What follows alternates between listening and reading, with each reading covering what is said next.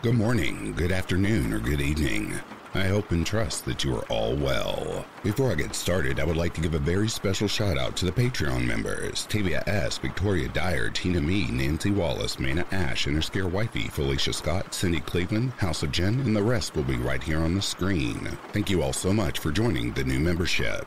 If you would like to become a member of Back to Ashes right here on YouTube, or become a Patreon member, or would like to support me as a content creator, you can buy me a coffee. All of that information can be found in the description below. Just a quick reminder, if you would like to send in your personal stories, I am currently taking subscriber or listener stories so that I can make an actual video of just your personal stories. If you would like to send in your story, please send that to phoenixfirenarrations@gmail.com. With all of that being said, it is time to go back to ashes. For when we arise from the ashes, we are a bigger, brighter, stronger, and happier person in the morning. Sit back, relax, kick back, grab a snack, or tuck in and get warm and prepare for this dose of vocal melatonin entitled Unsolved Mysteries, VOL.5. Because these cases are actually long in this video, I will play an ad right after this intro, and then I'll play an ad before I read the first case. That way we can go ahead and get the ads out of the way. After that, there will be no more ads within this video. Disclaimer: some of these cases may include information that some find disturbing. Heavy listening discretion is advised.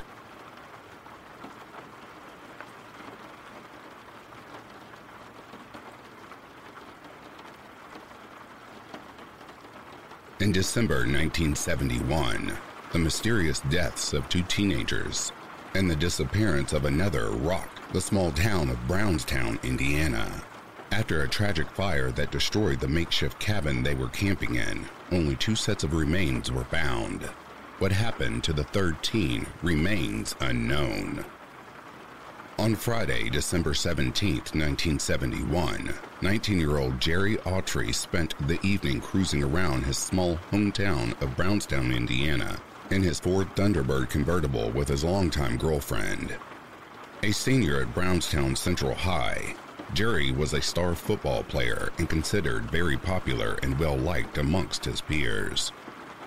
The couple meandered around town looking for something to do before stopping by a house party thrown by a friend of Jerry's. In attendance at the party were 17-year-old Stan Robinson, and 16-year-old Mike Sewell, Jerry's best friends. At approximately midnight, Jerry left the party to take his girlfriend home, agreeing to meet up with Stan and Mike later.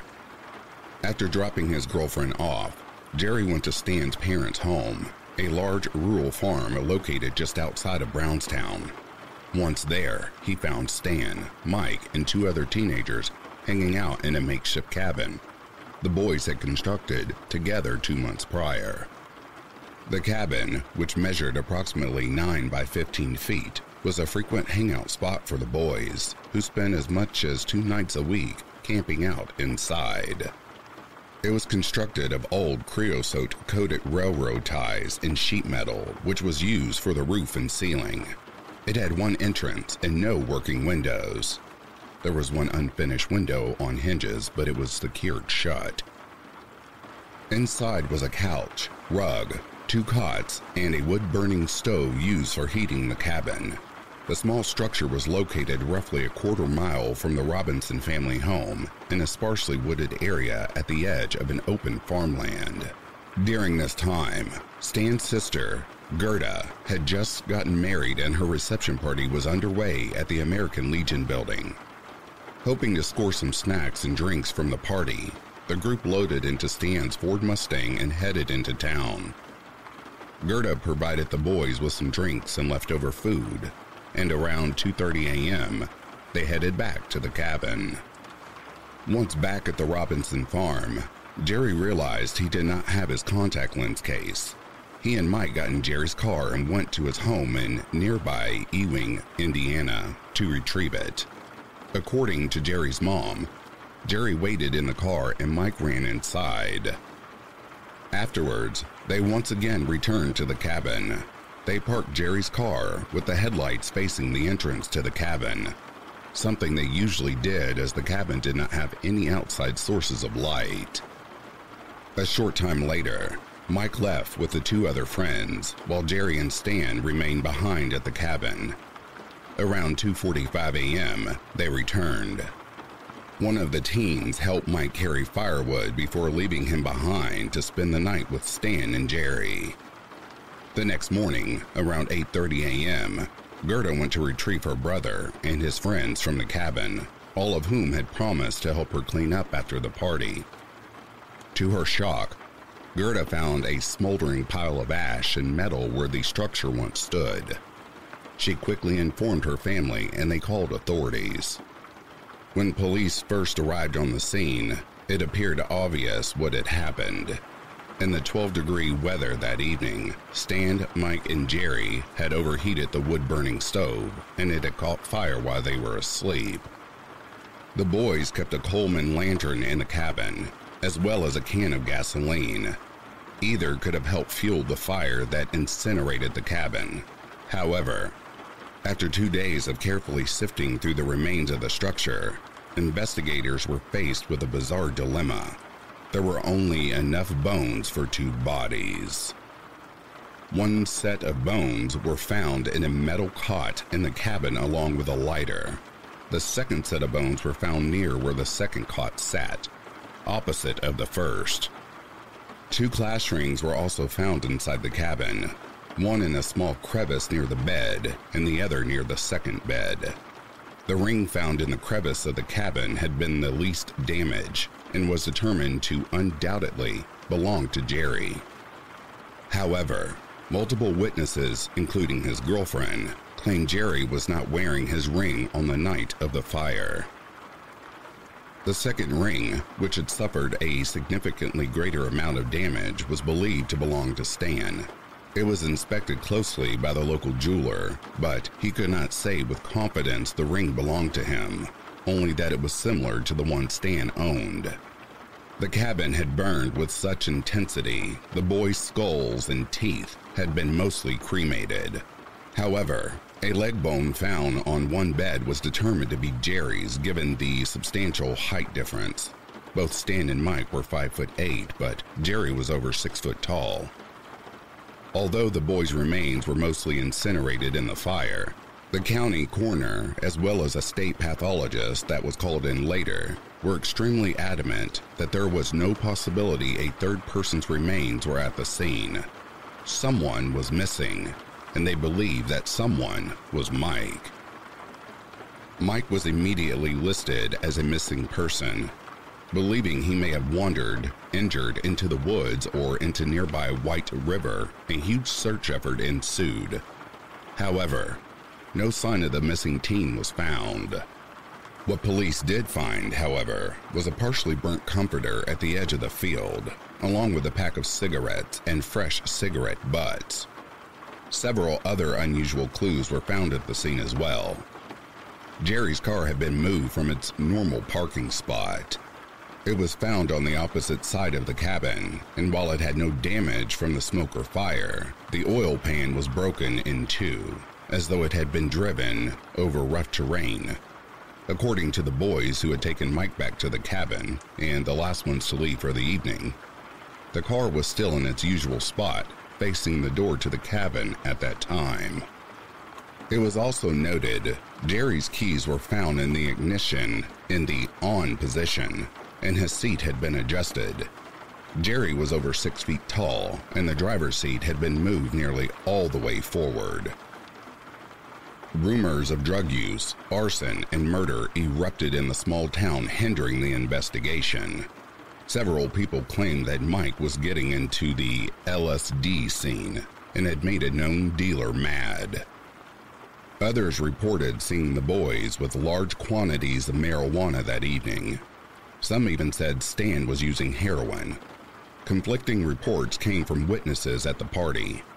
Locals expressed outrage that the identity of the bones were being solely based on the jewelry found at the scene. Others openly voiced their opinion that Mike was a murderer. These rumors instigated discord between the families of the boys as well.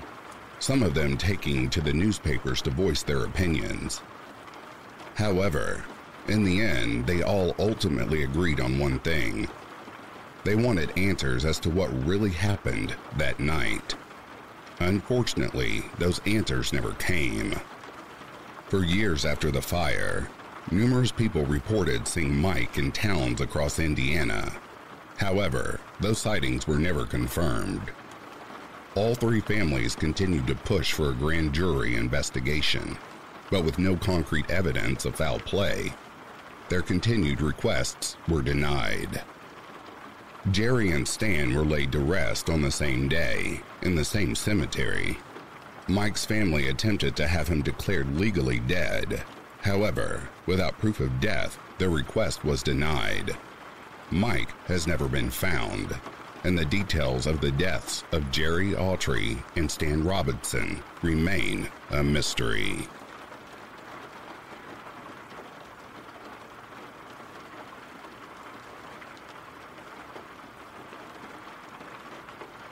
Felix Vale, the pedophile serial killer, caught after 54 years. Disclaimer: this write-up borrows extensively from Gone, a 35,500-word book about the life and crimes of Felix Vale. It contains information that you simply cannot find anywhere else. About 80% of this write-up uses its information. Mary Horton. Born on the 16th of February 1940 to Floyd and Lily Horton, Mary was popular, beautiful, and well-liked. She became homecoming queen at Eunice High School and wrote for the school newspaper. After graduating, she began attending McNeese State University, where she was so popular that all 5 sororities invited her to join. She eventually chose Chi Omega. A fateful encounter.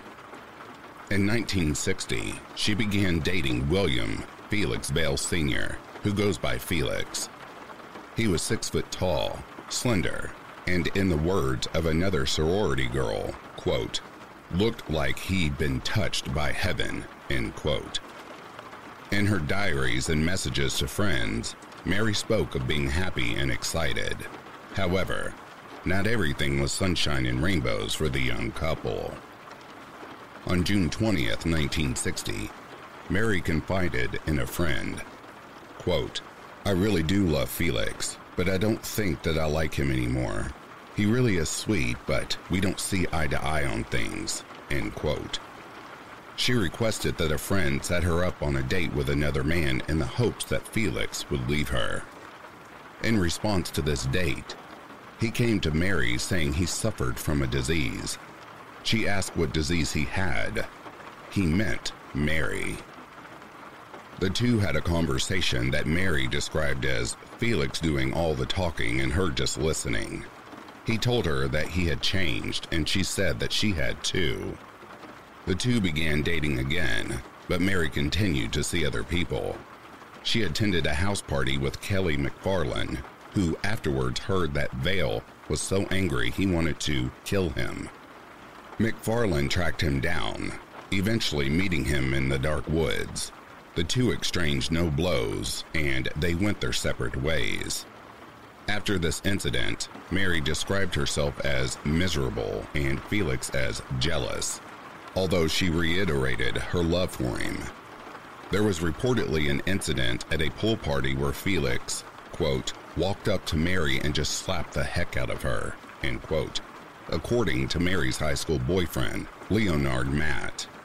Despite everything, Mary continued to defend him, calling him a, quote, wonderful person, end quote. The marriage.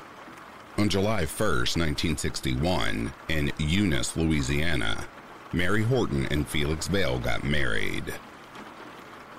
In the fall of that year, Mary began her job as a second-grade teacher at Moss Bluff Elementary School. That December, she found out she was pregnant. Another teacher, Murtis McQuiltney, said Felix didn't want a child. Her sister-in-law, Sue Jordan, told Mary the only reason Vale believed she wanted to get married was to have a baby, and not because of him. Mary blamed herself, saying, quote, I can see, looking back, from many things I said, how they could have been misunderstood," end quote. Mary insisted that the couple were happy, but did not comment on how unattractive she felt while pregnant, a sentiment that Felix shared. On their anniversary, Mary gave birth to William Felix Vail Jr., who they called Bill. Within a month, Mary suspected that she may be pregnant again. At this time, strange things began to happen in the couple's apartment. One morning, the couple awoke to find their front door had been removed from its hinges. Another time, they found the front door of their apartment wide open. Nothing was stolen. Mary began receiving threatening calls.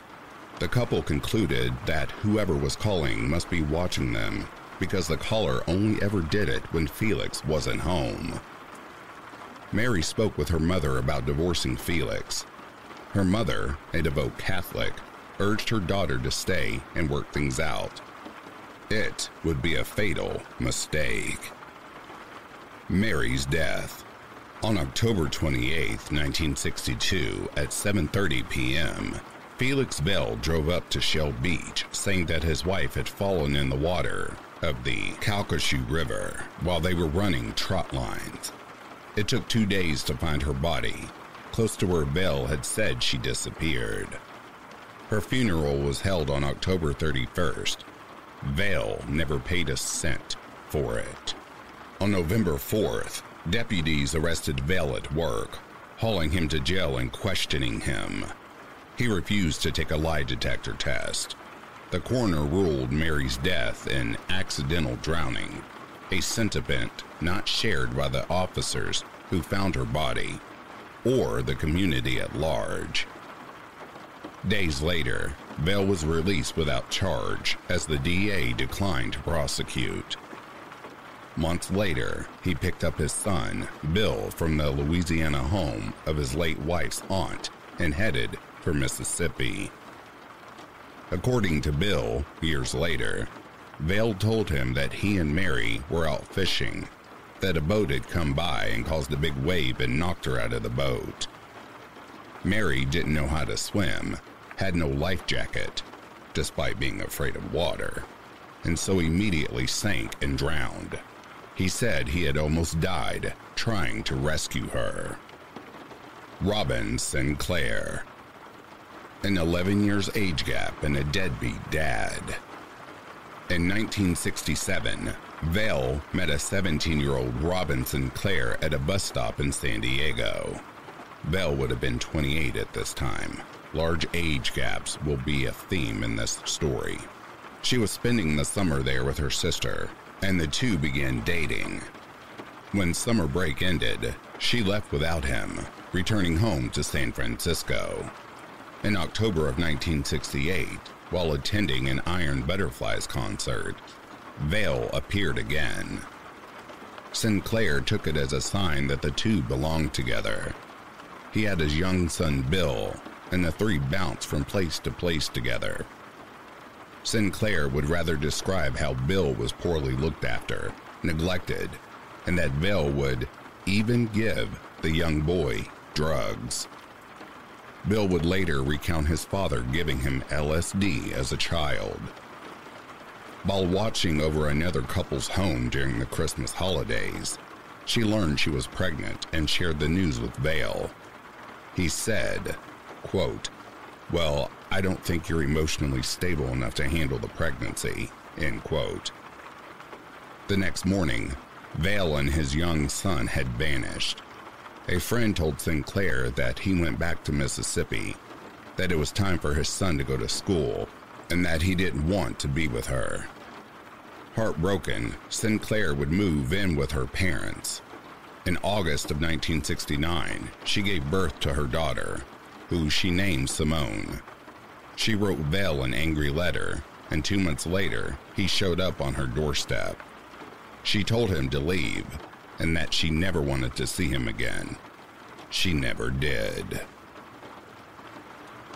Sharon Hensley.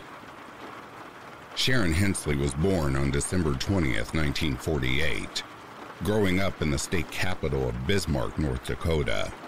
She dated football players and belonged to the high school's Demonettes, an award-winning dance team founded by a former rockette. She graduated in 1966 and attended Bismarck Junior College, where she took classes in dance and acting, performing in a play with her older brother, Frank. In 1967, age 19, Sharon discovered she was pregnant. Wanting to escape her hometown, she followed her brother Frank and other classmates to San Francisco. After arriving, she stayed in a home for single mothers, where she gave birth to a girl named Cherry after the popular Neil Diamond song.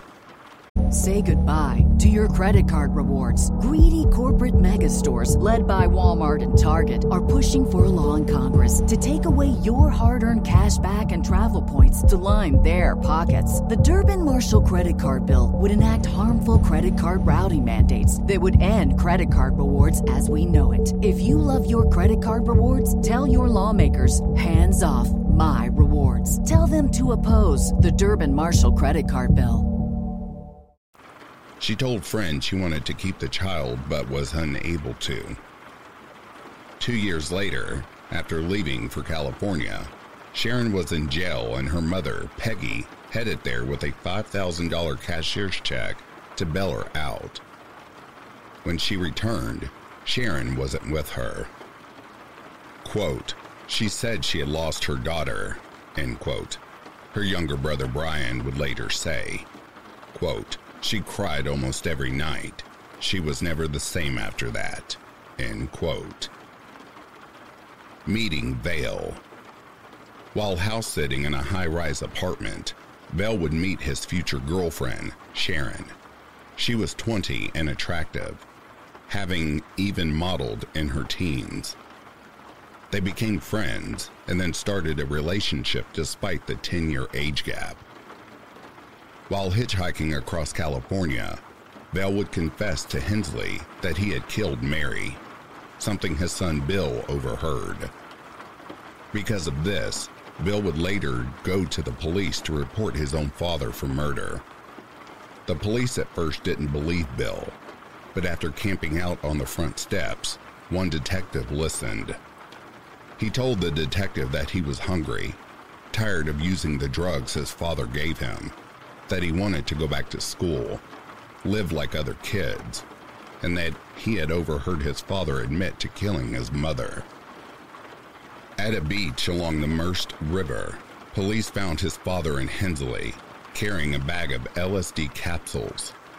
Police charged the couple with LSD possession and contributing to the delinquency of a minor. Vale received a 6-month jail sentence, plus 3 years probation, after pleading guilty to a lesser charge of LSD possession. California police shared their information with Louisiana authorities. Once again, the district attorney in Lake Charles once again passed on prosecuting Bill for murder, another fatal mistake. Bill returned to Mississippi to live with his grandparents, who then gained full custody. On January 23, 1971, Vale and Sharon showed up in their driveway. Bill thought Vale was there to kill him, and his grandmother had to reassure him that he was safe. The father and son eventually sat down and had a talk. Vale told Bill that he didn't blame him for the time he spent in prison, but instead blamed Sharon, which the young boy found strange because, quote, she had nothing to do with it, end quote. The family wondered how the couple could even legally be in Mississippi if they were supposed to be on probation in California. They couldn't. After a visit from the sheriff, the two were smuggled out of town and given enough money to get back to the West Coast. In the summer of 1972, the couple appeared unannounced at Sharon's childhood home in Bismarck. The more the family saw the couple, the more horrified they became. Sharon wore a miniskirt with no panties and had armpit hair and leg hair, like a man. She had been losing weight and losing clumps of hair. Her younger brother Brian said it felt like his sister had been brainwashed. If someone asked her a question, quote, either Felix would answer the question for her or she would look at Felix while she was giving the answer, end quote. The couple left then North Dakota and traveled to Mississippi, where they stayed with Vale's family. On the dairy farm the family owned, they helped paint the home. The couple also sunbathed in the nude, drawing the attention of neighbors. Peggy Hensley received a telephone call from Sharon, who said she and Vale were heading to New Orleans and then to Miami to make pornographic films. She believed it was a cry for help as, quote, what daughter tells her mother she's going to do a porno, end quote. Sharon's parents wanted to travel down to get their daughter back, but couldn't.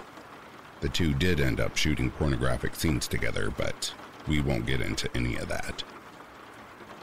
In early 1973, Sharon called and talked of traveling to South America with Vale, where they would eat natural foods and write a book. It was the last conversation the family would ever have with her. Soon after, she would send her final letter. It contained a photo of her holding a pen captioned, "Making Travel Notes." It was the last picture ever taken of Sharon Hensley. The disappearance. In March of 1974, Peggy received a letter from Vale claiming he was in West Florida. He wrote that he last saw Sharon about a year before in Key West with an Australian couple that was traveling around the world. All he recalled was the first names of the couple, John and Vanessa, who were talking with Sharon about, quote, island hopping around South America, the West Indies, Hawaii for a while, maybe a couple of years in the Philippines, then India, Egypt, and the Mediterranean islands and coasts. I don't know which of these, if any, they decided on or in what order, end quote. Peggy didn't believe a word of it. In the fall of 1975, Vale's mother wrote to the Hensley family, saying that her son was surprised the family hadn't heard from Sharon during that time. Interestingly, Vale told his mother the names of the couple that Sharon left with were Frank and Sally, different names that he had given a year earlier. Vale explained to his mother that before Sharon left, she had burned all of her identification cards, got new IDs, and declared that she would become a completely different person. Bill recalled his father mentioning Sharon, quote, he said she would never bother anyone ever again, end quote. The words upset Bill, who believed his father had just confessed to another murder. Quote, there was not a soul I could tell about it because I had had my experience in court when I was 8. No one would believe me. It would be my word against his, and no one would believe a 13-year-old, end quote. Sharon Campbell. While riding a bus to North Mississippi in 1975, Vale sat down next to a 17-year-old Sharon Campbell. Despite being literally twice her age, he commented on how fit she looked, saying, quote, he needed someone like her to keep him fit, end quote. In spite of this, she felt flattered and shared her telephone number with him. Not long after she got home, Vale appeared in a yellow Volkswagen Bug. Vale said he wanted Campbell to travel with him, and she told him the only way her parents would allow this was if they got married. On July 24th, 1975, they did, honeymooning in Gulf Shores, Alabama. In court years later, she would tell prosecutors that they never consummated the marriage because, quote, he was unable to obtain an erection, end quote. Several weeks later, she went with Vale to visit his relatives in Louisiana. There, she said a niece told her, quote, you probably need to know that he killed his first wife. They arrested him. We all believe that he did it. He drowned her out of a boat, end quote. Campbell didn't believe them, telling herself that he would be in prison if he was a murderer. But as the months passed by, She concluded that he, quote, had no value in the female gender, end quote, and that he hated women. She later traveled with VOL to his parents' home in Montpelier. While there, he was outdoors working on the Volkswagen, and Campbell walked closer without him noticing. He opened a compartment, and she said she saw, quote, sinister, surgical-looking saws of all shapes and sizes in a neat formation, end quote. To her, the sight screamed evil. Quote, it scared me. I said, I'm not going anywhere with you, end quote. She left, annulled the marriage, and never looked back. It was likely the best decision she ever made. After the divorce, he would marry a woman named Carolyn in 1977. The relationship would end after he cheated on her with a woman named Alexandria Christensen during a double date. When Carolyn called VOL's mother and asked her if the behavior surprised her, she simply replied, no. After being served the divorce papers, VOL smashed his car into her MGB sports car. A month later, he would call her saying, quote, I love you, end quote. She did not reciprocate. She would later describe VOL as mentally deranged. Alexandria Christensen. Alexandria is the woman VOL cheated on Carolyn with. She eventually got married to him in Mexico after he officially divorced Carolyn. Not long after their marriage, she heard that VOL was cheating on her. After a motorcycle accident, he came to rest up at her condo in Costa Mesa, where she confronted him about the cheating. He reportedly got agitated and said, quote, you know my first wife died, end quote. When she replied saying he told her she drowned, VOL shot back, quote, I could have saved her, but I chose not to, end quote. After telling him to leave, she went on to have a shower. While in the shower, VOL attacked her, wrapping his hands around her neck. Hearing her screams, Alexandria's young brother came in, grabbing VOL and forcing him to the ground. VOL then left. Soon after this, she found out she was pregnant. The child was stillborn, and Alexandria was heartbroken. She would later lead important investigators to witnesses that were used in VOL's eventual trial. Annette Craver. Born on the 7th of December 1965, Annette Craver was intelligent and creative. At 15, she was a singer-songwriter, and in her senior year at a private school that specialized in medicine. Her dream was to become a housewife. In the summer of 1981, she and her mother, Mary Rose, greeted people at a friend's yard sale in the Montrose neighborhood in Houston, Texas. They had just returned from vacation in Mexico, and Annette felt heartsick, still infatuated with a boy named Adolfo, who was unable to join her in America. VOL meets Annette. While people browsed the sale, VOL pulled up on a motorcycle and spoke with Annette. He was 41 and had done some carpentry work in the area. Quote, when I saw her, I thought, that's going to be my new girlfriend, end quote. He said about the 15-year-old girl.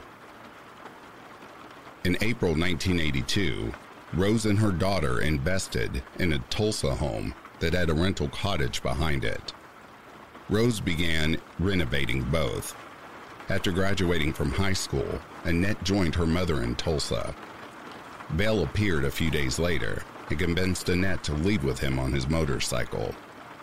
They lived off the $500 a month Social Security check that she received from her father's death 3 years prior. It would be over a year before Mary Rose would see her daughter again.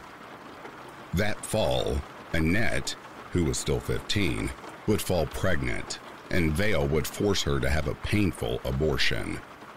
Jerry Woodall, reportedly friends with VOL, later recalled an embarrassing scene where the 42-year-old VOL was in a sleeping bag, having public sex with a 16-year-old Annette, only 20 feet away from him, and his then wife, Meredith McMacken. Annette grinned and waved at them. Woodall and McMacken did their best to just ignore them. McMacken would later say that Bell had, quote, this coldness and controlling aspect to his personality. Annette was so open and alive, but I think he was just totally dominating her. He would try to convey that he was the higher form of being. At first, I thought maybe he was evolved, but then I realized it was this arrogant act, end quote. Later that summer, police in California would arrest Vale for violating probation a dozen years earlier. Annette telephoned Woodall, who gave her $200. After Vale walked free from prison, he and Annette decided to get married. However, as a 17-year-old, she needed permission. Annette told her mother that she loved Vale, that they were already spiritually married, and that they would travel to Mexico and get married there if she refused. Not wanting to lose her daughter completely, Rose said okay. On August 15, 1983, in Bakersfield, California, the couple were wed. After the marriage. 4 years after the marriage, Annette turned 18, allowing her to collect more than $98,000, $293,500 in today's money, from life insurance policies on her late father. Accompanied by Vale, she withdrew all the money in cash from a San Antonio bank. She bought a flat convertible that Vale liked and paid for his dental work. In April 1984, Rose returned home to find Annette waiting at the door. She told her she wanted to divorce Vale and enroll in college. She talked about Vale's temper, including an incident where he had broken his hand trying to punch his wife. He missed and hit a wall. A few weeks later, Vale showed up. The couple fought constantly, and Vale left after a few days. Mary Rose said that Vale was, quote, insanely jealous, end quote, and would become furious when Annette spoke of her desire to go out with younger men. She and Annette worked on renovating the two homes after Vale left, enjoying their time together. The two even started a garden together. Annette received a letter from Vale, who vowed their time apart would fuel their love. He wrote to her, quote, after we hung up, I went out to a park and ran and hung and talked with God, and smoked some and shot some pool, and rode with the top down out through the marsh playing Iron Butterfly, Inagata de Vida, and bathing every inch of your body, spirit being with love, end quote. He referred to being away from Annette as deprivation jail, and to her ego as his jailer. Quote, the idea of her cutting away egos, feeder roots, and creating roots between your spirit and the cosmic ground of loving makes me hot for you. My mind is kissing you everywhere, end quote. After that, Vale would return to Annette's life. Rose said, quote, Annette told me, Felix is the wisest person in the world, and I can't make decisions without him, end quote. His influence on Annette had only grown stronger. According to Rose, she even compared Vale to God, a comparison Vale agreed with. After this, the couple angrily insisted that Rose move out and deed the house to Annette. Accompanied by suicidal thoughts brought on Vale's continued control over her daughter. Rose left for California to stay with family and friends, deeding the house to Annette for $7,000, $21,000 in today's money, before she did. Annette would add Vale to the deed, and a month later had deeded him both homes, leaving him as the sole owner. Annette's disappearance. Mere weeks after deeding the house to Vale, the couple told neighbors they were leaving on vacation. When Vale returned in October, he was alone. Bell told a neighbor that Annette had a lot of money with her when he'd left her, and that she was likely visiting friends in Denver. Upon learning that Annette hadn't come back with Bell, Mary Rose called him.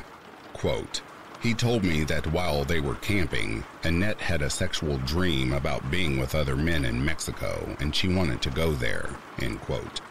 She recalled to an investigative reporter years later. Quote, "He claimed that the dream made them both realize that she would have her freedom," end quote. The next day, Bell told her he had put Annette on a bus with $50,000, $150,000 in today's money, and didn't elaborate. On October 22, 1984, Rose filed a missing persons report. She told the Tulsa Police Department that each person who spoke with Bell, quote, "gets a different story about the amount of money that Annette took with her and where she might be. We all believe that he knows where she is or has done something with her," end quote.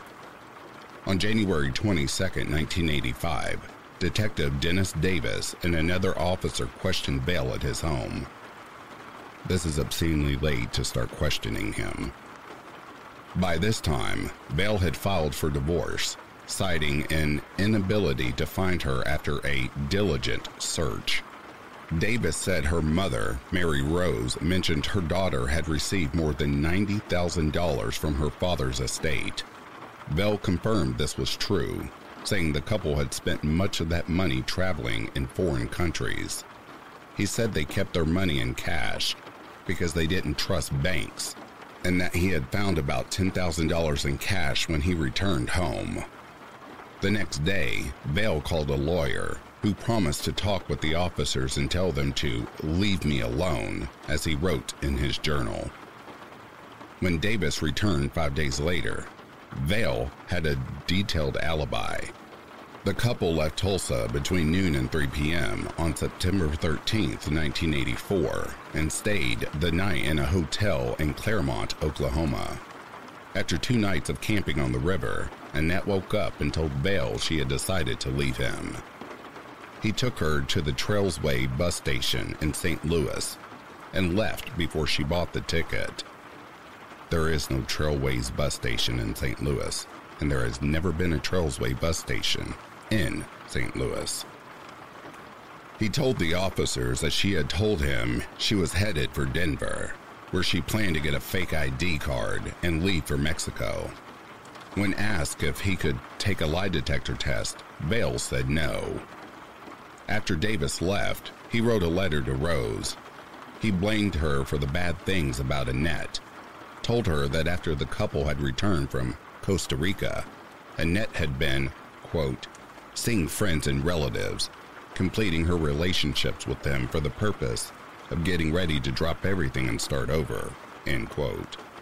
He wrote that Annette, quote, "disappeared herself from you," end quote, because Rose kept imposing her value system on her, and said Annette viewed her mother, grandmother, and herself as, quote, "zero self-image whores for approval," end quote. He explained the two had no plans to communicate. He did not know where she was, and that, quote, "I also assure you that even if I did know, I would not tell you," end quote. When Rose returned to Tulsa in April 1985, she entered the cottage Annette used to live in, only to find almost all the young woman's belongings were gone, including her clothes and her diary. Inside a Barbie suitcase, Rose found a photograph of her daughter and several of her identification cards. She also located things that Annette had written, including a February 17, 1984, note that contradicted Bell's claim that the couple had spent most of their inheritance on their travel to Mexico and Central American countries. Instead, the note detailed how they used the money to buy the flat, pay off all of Bell's loans, and deposit $36,000 into Louisiana savings. It said that as of that today, they had $41,600, $125,000 in today's money, in cash. Rose shared the information with the police. Detective Davis showed up again, and Bell told Davis the couple divided the money into smaller cashier checks, contradicting his earlier statement that they kept the money in cash. After a while, Davis left, and despite the seemingly obvious suspicious behavior of Bell, closed the missing persons case. After Annette's disappearance, Rose kept calling Bell after this and was finally able to reach him on September 14, 1985. When asked about Annette's whereabouts, he refused to tell her. When asked about Annette's missing clothes, he said he gave them to charity. When asked about the insurance money, Bell told her, quote, "That's all she really cared about," end quote. Rose hung up. 2 years later, fed up with the lack of progress in Annette's case, Rose would return to Tulsa. She spent thousands of dollars on private investigators to locate Bale. When that failed, she simply went and found him herself. Tipped off that he was staying at someone's house, she went there with a friend and found him sitting outside. When asked where Annette went, he replied, quote, "Mexico," end quote. When asked where in Mexico, he said the two had made a pact to contact each other every 5 years, contradicting his statement that the two didn't have plans to communicate. Rose didn't believe a word of it. The whole time, Vale never looked up, never stood up, and never looked her in the eye. Beth Field. Sometime after this, Bell began dating Beth Field. Soon the couple had begun arguing, and Bell would call her a whore. During a December 1987 argument, he would strike her so hard he ruptured her eardrum. She told Vale there was no justification for violence, to which he responded, quote, "If you quit behaving like a whore, I'll quit hitting you," end quote. In August 1988, Beth received a call from Rose, sharing details about the disappearance of her daughter, Annette. From that point forward, Field said that she began to examine Bale's words more closely, realizing that he had likely murdered her. 4 months after the call, he entered her home unannounced. Already drunk, he accused her of imagined promiscuity, according to a court order. He slapped her, struck her, and threw her across the bedroom. She asked if Vale was going to kill her, to which Vale replied, quote, "It depends on what you tell me," end quote. A judge gave her a protective order, requiring Vale to keep his distance. 2 weeks later, the sheriff reported that Vale was nowhere to be found. While Field was visiting a mediation center in Texas in 1990, Vale arrived. After composing herself, she told him, quote, "There is a part of you that goes off, and it's sick and it's dangerous," end quote. He looked at her and asked, quote, "Really?" end quote. She said, quote, "Yes, really," end quote. This time, the message seemed to go through. Vale left the next day, and with a single exception about 5 years later, she never saw him again. Mary Rose learns about the other two cases. In the summer of 1991, 6 years after Annette's disappearance, Rose drove over 2,000 miles to Canyon Lake, Texas, to speak to Sue Jordan, Felix Vale's sister. Jordan said that Vale had told her that Annette wanted to leave, that he took her to a bus station, and that she left with some Mexican men, heading for Mexico. Jordan also mentioned that Vale's first wife had drowned, which was news to Rose. Before she left, Jordan also told her, quote, "Oh, you know, there was another woman that disappeared. I remember her mother calling my mother for years, checking to see if they'd heard from her. I think her name was Sharon," end quote. After the conversation, Rose sat down at a typewriter, writing every word she could remember. she also called the public library in Lake Charles. The librarian remembered the 1962 drowning of Vale's first wife, Mary Horton. She told Rose that he had taken out life insurance policies on his wife prior to her drowning, and that the insurance companies were suspicious and didn't pay the full value. The librarian made copies of newspaper articles and mailed them to her. After reading them, Rose reached out to Mary's family in Louisiana, speaking to Will Horton. He shared her suspicions about Vale and a copy of the 1971 National Enquirer article made after Vale's son Bill reported him to the police. When she read it, she learned that Sharon's last name was Hensley. In 1994, she read in the newspaper about Dolores Strelow's disappearance from Medford, Oregon, 7 years earlier. Police had just arrested her husband, thanks to the work of Detective Terry Newell. She contacted Newell, who helped her find the family of Sharon Hensley. When Rose dialed the Hensley family, Sharon's mother, Peggy, answered. Rose asked if Peggy knew a Felix Vale. Peggy replied with a, quote, "You bet I do," end quote. The investigation heats up and cools down. The detective who helped Rose before, Terry Newell, contacted Jim Bell, a national expert in serial killings working for the FBI. When Rose talked about Bell, she felt like she finally gotten somewhere. He was interested in working on the Vale case if he could swing the time. He still remained busy with active serial killer cases, helping train task forces across the U.S. Vale's son, Bill, told Rose that he was willing to testify as long as authorities provided protection to his family. Both the Tulsa police and the district attorney's office in Lake Charles revived their investigations into Vale, now considered a suspected serial killer. Bell suggested the victim's family gather with authorities at the FBI Academy in Quantico, Virginia, to share information on Vale. He was unable to work on the case and left the FBI in 1995. The meeting in Quantico never materialized, and the cases involving Vale grew cold once again. A quick rundown of events. In the fall of 1997, family and friends held a mural for Annette.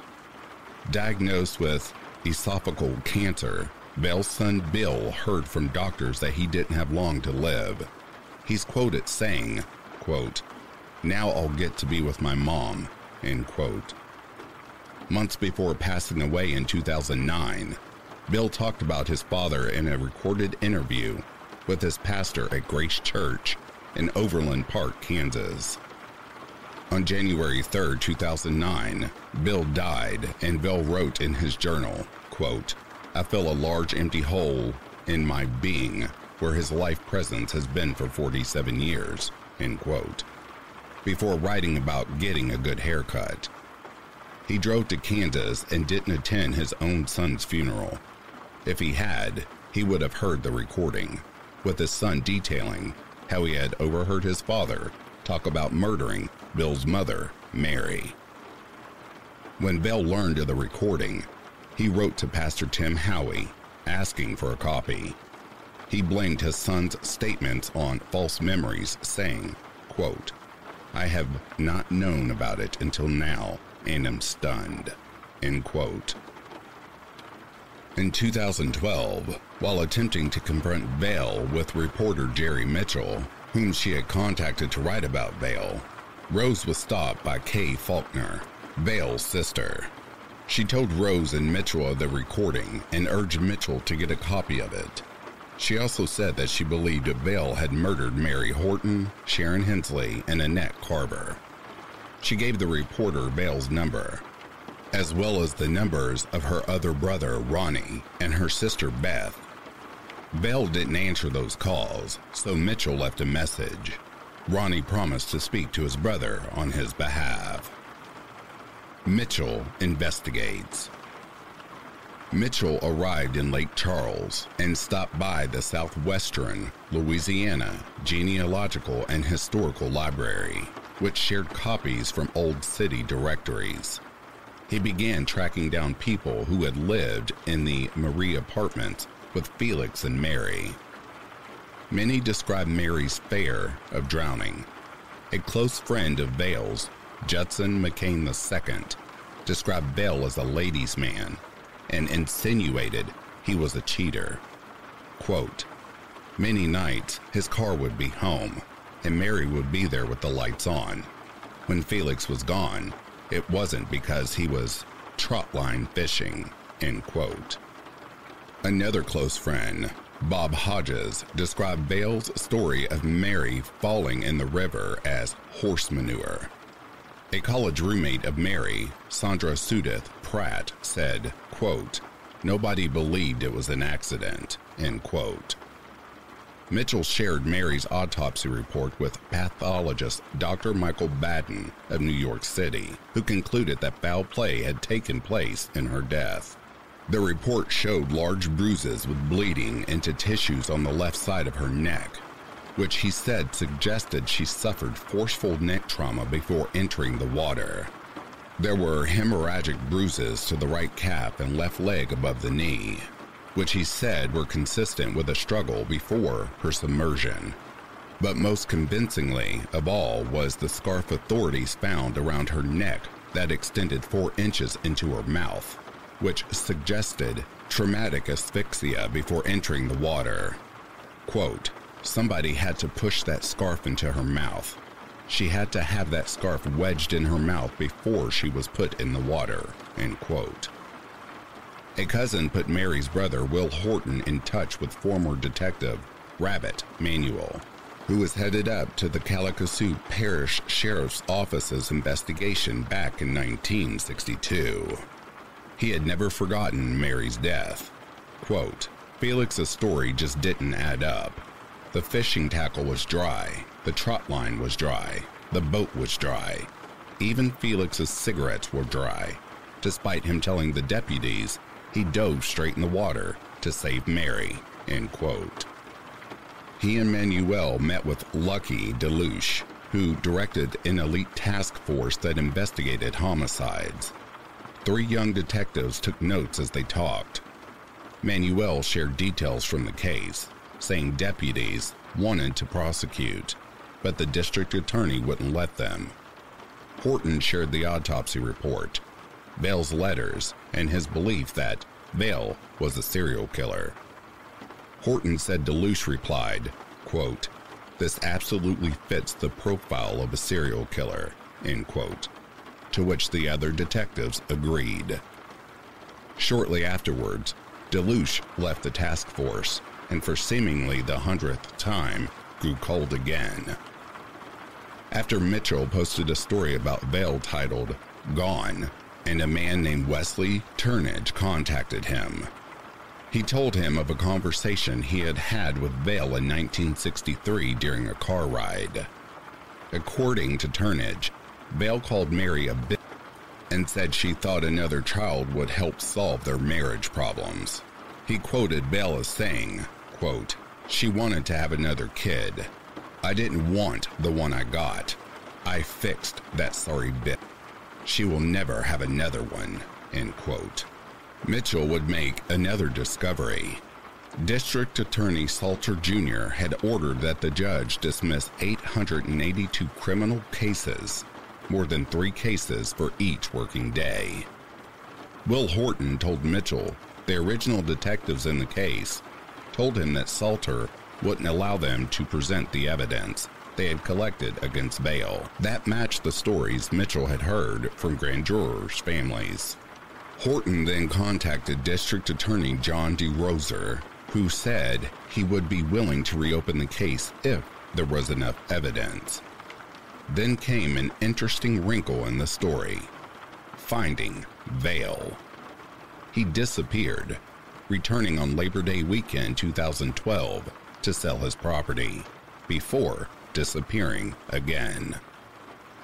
Luckily, another reader of Gone came to the rescue. He phoned Mitchell telling him where Vale was, Canyon Lake, Texas. Mitchell then contacted Enzo Yaksik, founder of the Serial Homicide Expertise and Information Sharing Collaborative. Yaksik then contacted Armin Showalter, acting chief of the FBI's Behavioral Analysis Unit, which specialized in serial homicide investigations. Yaksik shared a copy of Gone with Showalter, who in turn called Kalamazoo Parish Deputy Randy Curtis, now taking on the Vale case. Curtis phoned Mitchell to find out where Vale was. A few days later, he called back to say the FBI had discovered Vale purchased property at 737 Shady View Drive in Canyon Lake. On January 18, 2013, Curtis decided to confront Vale. He found him at the address, living in a storage shed. Corris said he read Vale's rights before asking him about the death and disappearances of the women. Vale refused to say anything, accusing families and the Clarion Ledger, where Gone was published, of lying about him. The whole time, Vale couldn't stop smirking. Will Horton gave Mitchell the number of his cousin, who was a caretaker for 90-year-old Isaac Abshire Jr. When Mitchell sat down with the man, he shared a haunting story. Abshire had worked with Vale and offered him a room to rent out. Once Vale and Mary were married, Vale had moved out. Abshire viewed himself as a big brother to Mary, calling her a, quote, sweet little girl, end quote. After the marriage, Vale had become angry at work, talking about how ugly his wife was when she was pregnant, and how he didn't like his baby. On the Friday before she was killed, the couple visited Abshire, bringing Bill, who was still an infant. Mary privately asked Abshire if he thought Vale could take her baby away. 2 days later, Mary was dead. Abshire and 2 other workers went out the next day to drag the river. The next morning, October 30th, 1962, he returned with one of them, Jimmy May, to continue dragging. Abshire said while they were talking, quote, something popped up. A guy with binoculars asked, does she have blonde hair? I said, yes, that's her, end quote. They recovered the body, and Abshire could never forget what he saw. Her body was rigid, and a scarf was wrapped around her neck before going into her mouth. Blood boiled on the boat, everyone voicing the same opinion. Vale had killed Mary. Abshire had kept photos from that day for over 50 years. He said he had given them to Deputy Curtis as well as a copy of the 1962 Sheriff's Report, which listed 15 points suggesting Vale's guilt. Despite being behind on major bills, Vale had managed to pay an entire year's premiums in advance for a $50,000, or $150,000 in today's time, life insurance policy on his wife. He had a second life insurance policy on her for $8,000, $24,000 in today's money, which promised to pay double if she died by accident.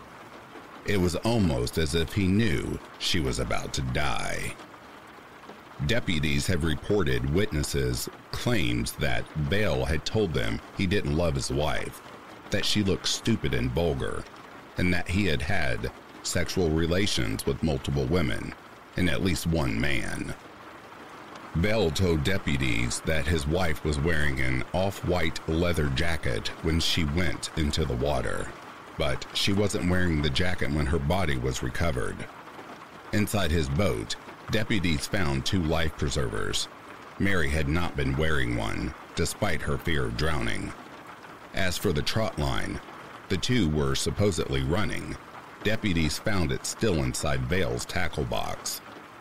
Most witnesses the deputies had spoken to felt that Vale was capable of killing his wife. When asked if he believed Vale killed his wife, Abshire said, quote, "Oh my God, yes," end quote. The chase and the final clues. Ever since VOL had sold his Mississippi property, Mary Rose had wondered if he would eventually sell the Tulsa property, the one she and Annette had lived in. He did. VOL sold it for $149,000. Rose asked the question on the mind of everyone investigating. Quote, "What is he going to do with all that money? He could be running," end quote. On April 30th, Mitchell got a call saying that VOL had left Texas. He was pulled over by police in Columbus, Mississippi, after hopping the fence of his now dead brother, Ronnie's property. Curtis told Mitchell that the Columbus police were sending him a photo of VOL and the white pickup truck he was pulled over in. He once again warned Mitchell that VOL could be running. VOL's sister called again, saying she heard her brother was heading to Montpelier. She wondered if he was driving to the home of possible witness Wesley Turnage. Mitchell called Turnage to let him know that VOL might be headed his way. Turnage replied, quote, "If he sets foot on my property, there won't be no trial," end quote. He called Mitchell back later, saying no one in Montpelier had seen VOL. Private investigator Gina Frenzel, who had questioned VOL herself, including pretending to be his girlfriend, called Mitchell with good news. VOL had contacted her and told her he was back in Canyon Lake. Mitchell informed Curtis. On May 17, 2012, authorities arrested Felix VOL for the murder of his wife, Mary Horton. In telephone calls from the jail in Lake Charles, he shared his explanation of what happened on the night of October 28, 1962, when Mary died. He referred to his first wife as a coon-ass lady, saying she was half kneeling on his feet when she, quote, saw one of the float buckets that were on the line, end quote. He said the boat was, quote, going real slow along the edge of the bank when the boat hit a stump, and it dumped her right out, end quote. VOL said he shut off the motor and dove in, quote, where she had plopped in the water. I mean nothing, the river had sucked her right in, end quote. He said he, quote, drove around until I was exhausted and came in immediately to the police station in town and reported the accident, and that was it, end quote. The story differed greatly from his story in 1962, when he said his wife was sitting on top of a boat seat when she fell out, not that she was kneeling on his feet. Back then, he said nothing about hitting a stump, just swerving to miss it. It also differed from the story he had told his son, where a wave from another boat had dumped Mary out. VOL told Frenzel that the case, quote, has been an avalanche coming down the mountain all that time, waiting to hit my head, and it finally has, end quote. He blamed his families and Mitchell, quote, an evil, shrimpy reporter, end quote, for what had happened, calling the changes fabricated and insisting that, quote, a large amount of money, hate, and political ambitions are behind them, end quote. At VOL's request, Frenzel returned his truck to his home and went inside to take care of a few tasks. While there, she spent 16 hours photographing all of his journals, more than 2,400 pages. She also photographed letters, documents, photographs, and business cards, some dating back to the 1960s. She found a collection of women's jewelry, old buttons, pens, and even a glass dildo. Disturbingly, if at this point unsurprisingly, she found a photograph of a naked 3-year-old girl. Frenzel later spoke with the girl, now a woman. The journals revealed that VOL had stalked her for years. Frenzel discovered the birth certificate of Annette Craver, who had used it for previous trips to Mexico. Mitchell and Frenzel pored through the journals she had photographed. They noticed gaps in them that led them to believe VOL had ripped pages out, including times when he should have been with Sharon and Annette. His journals were dominated by sex, dreams of sex, and reflected an obsession with children. In a March 27, 1986 entry, Bell wrote about the visit of a woman and her daughters in his home. Quote, "The little girls were delicious. We massaged some, hugged and kissed some, and it was midnight and time for them to go." End quote. On April 29, 1992, Bell walked into the Walmart in West Point, and as he wrote in his journal, quote, "A 1-year-old white girl looked in my eyes, loving me like there was no age difference between us," end quote.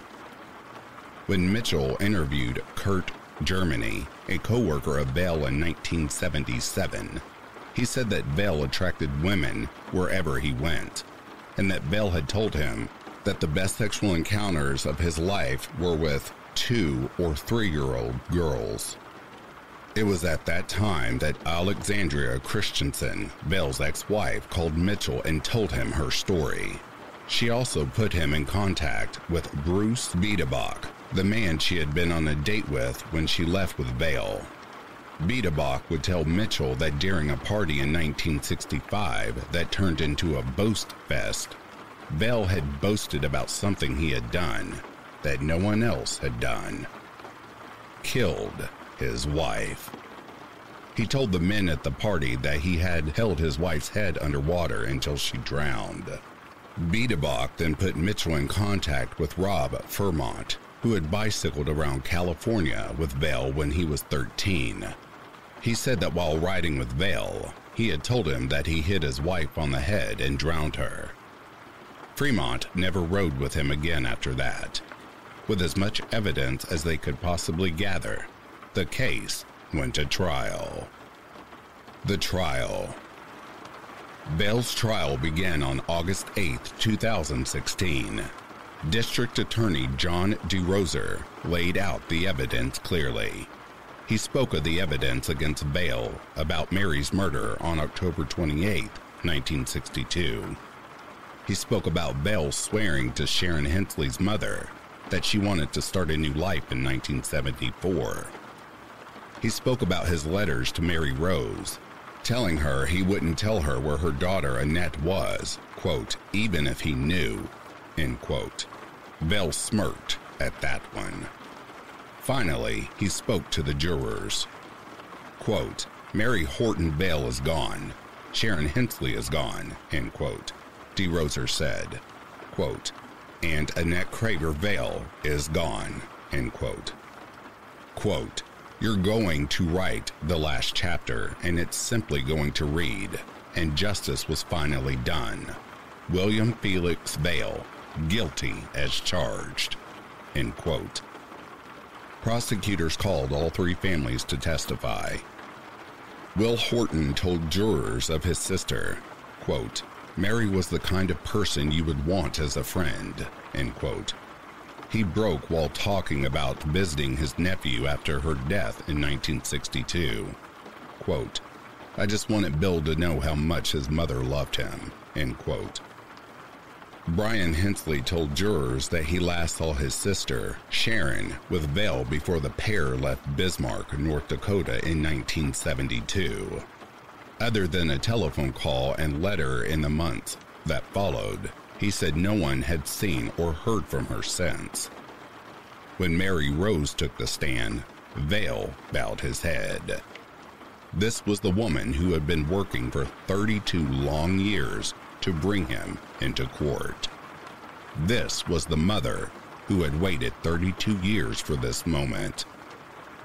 She called Annette, quote, a huge light in my life.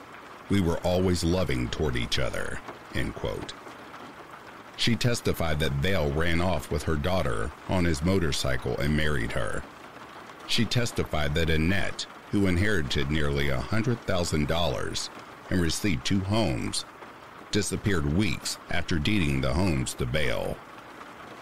Wesley Turnage, Rob Fermont, and Bruce Biederbach swore under oath that Vale said he killed his first wife. Biederbach said He asked Bell if Mary was a bitch, to which Bell had said yes. Bell laughed in court as he told the story. The current coroner, forensic pathologist Dr. Terry Welk, testified that in most drownings, the body comes up in a, quote, dead person's float, end quote, with the back of the head surfacing first and the limbs hanging down in the water. After sharing a series of pictures to show it, he showed the court 2 black and white photographs of Mary Horton when her body was recovered on October 30th, 1962. Less than 2 days after, she reportedly drowned. Her body was stiff, with her hands over her chest as if she were in a coffin. They also saw the videotaped testimony of Isaac Apshire Jr., who had died in 2014. He said her body was stiff when it surfaced, either sideways or face up when she bobbed up in the Calcasieu River. That testimony helped contribute to Welk's homicide conclusion. So did the unbroken grease-like stain across her Chi Omega sweatshirt, which he believed could have come from a tarp covering her. Welk concluded Mary was dead and stiff before her body went into the water, explaining why rigor had set in. Testimony was heard of VOL not paying for his own wife's funeral, despite having made thousands from her life insurance. The verdict. The jury didn't even take half an hour to reach their verdict. William Felix VOL Sr. was unanimously found guilty of murdering Mary Horton. He was sentenced to life in prison. After the verdict, the prosecutor also revealed that the FBI had found out that VOL had molested a child over 30 years ago. They were unable to put him on trial for it, as the statute of limitations had passed.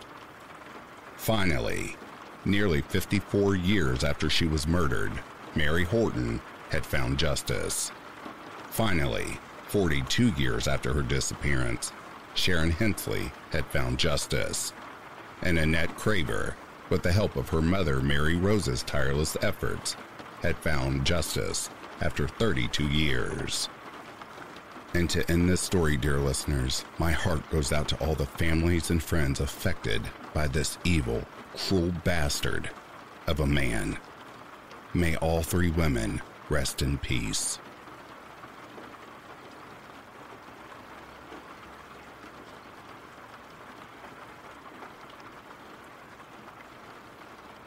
Louisiana girl disappears into thin air. Savannah Hell, 22 white female, goes missing in Shreveport, Louisiana.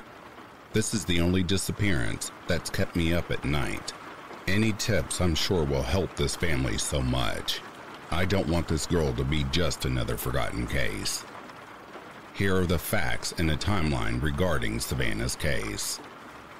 On the night and early morning of the 3rd and 4th of May 2022, Miss Hale and her boyfriend were at Fatty Arbuckle's located at 450 Clyde Fant Parkway in Shreveport, Louisiana.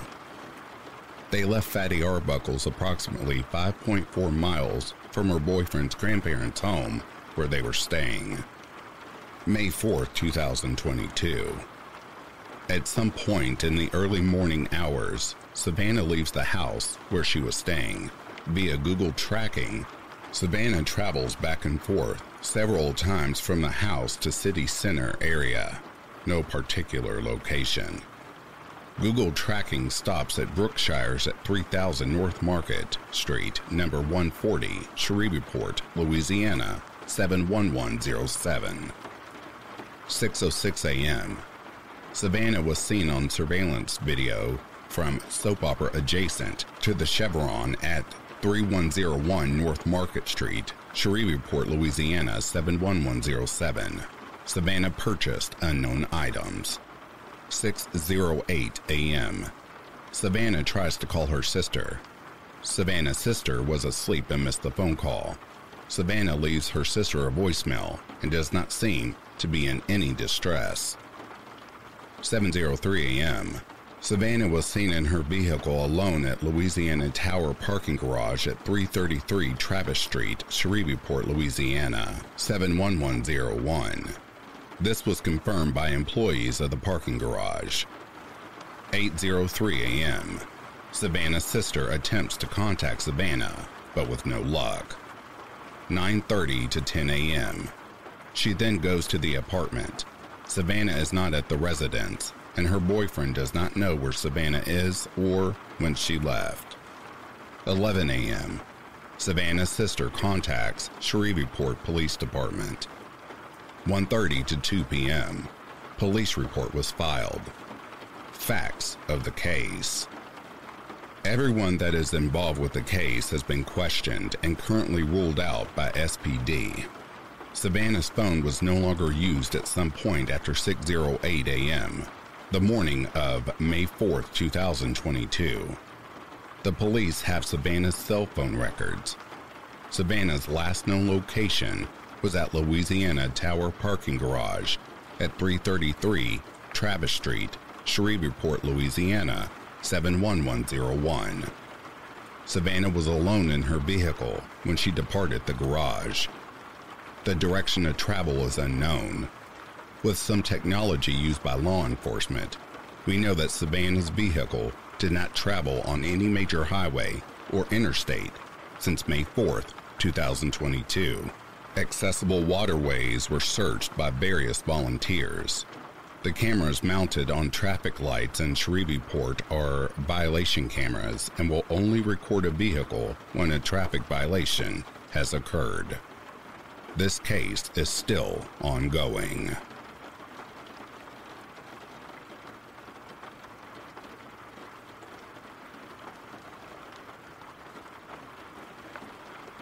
And that, dear listeners, is the end of these Unsolved Cases Volume 5.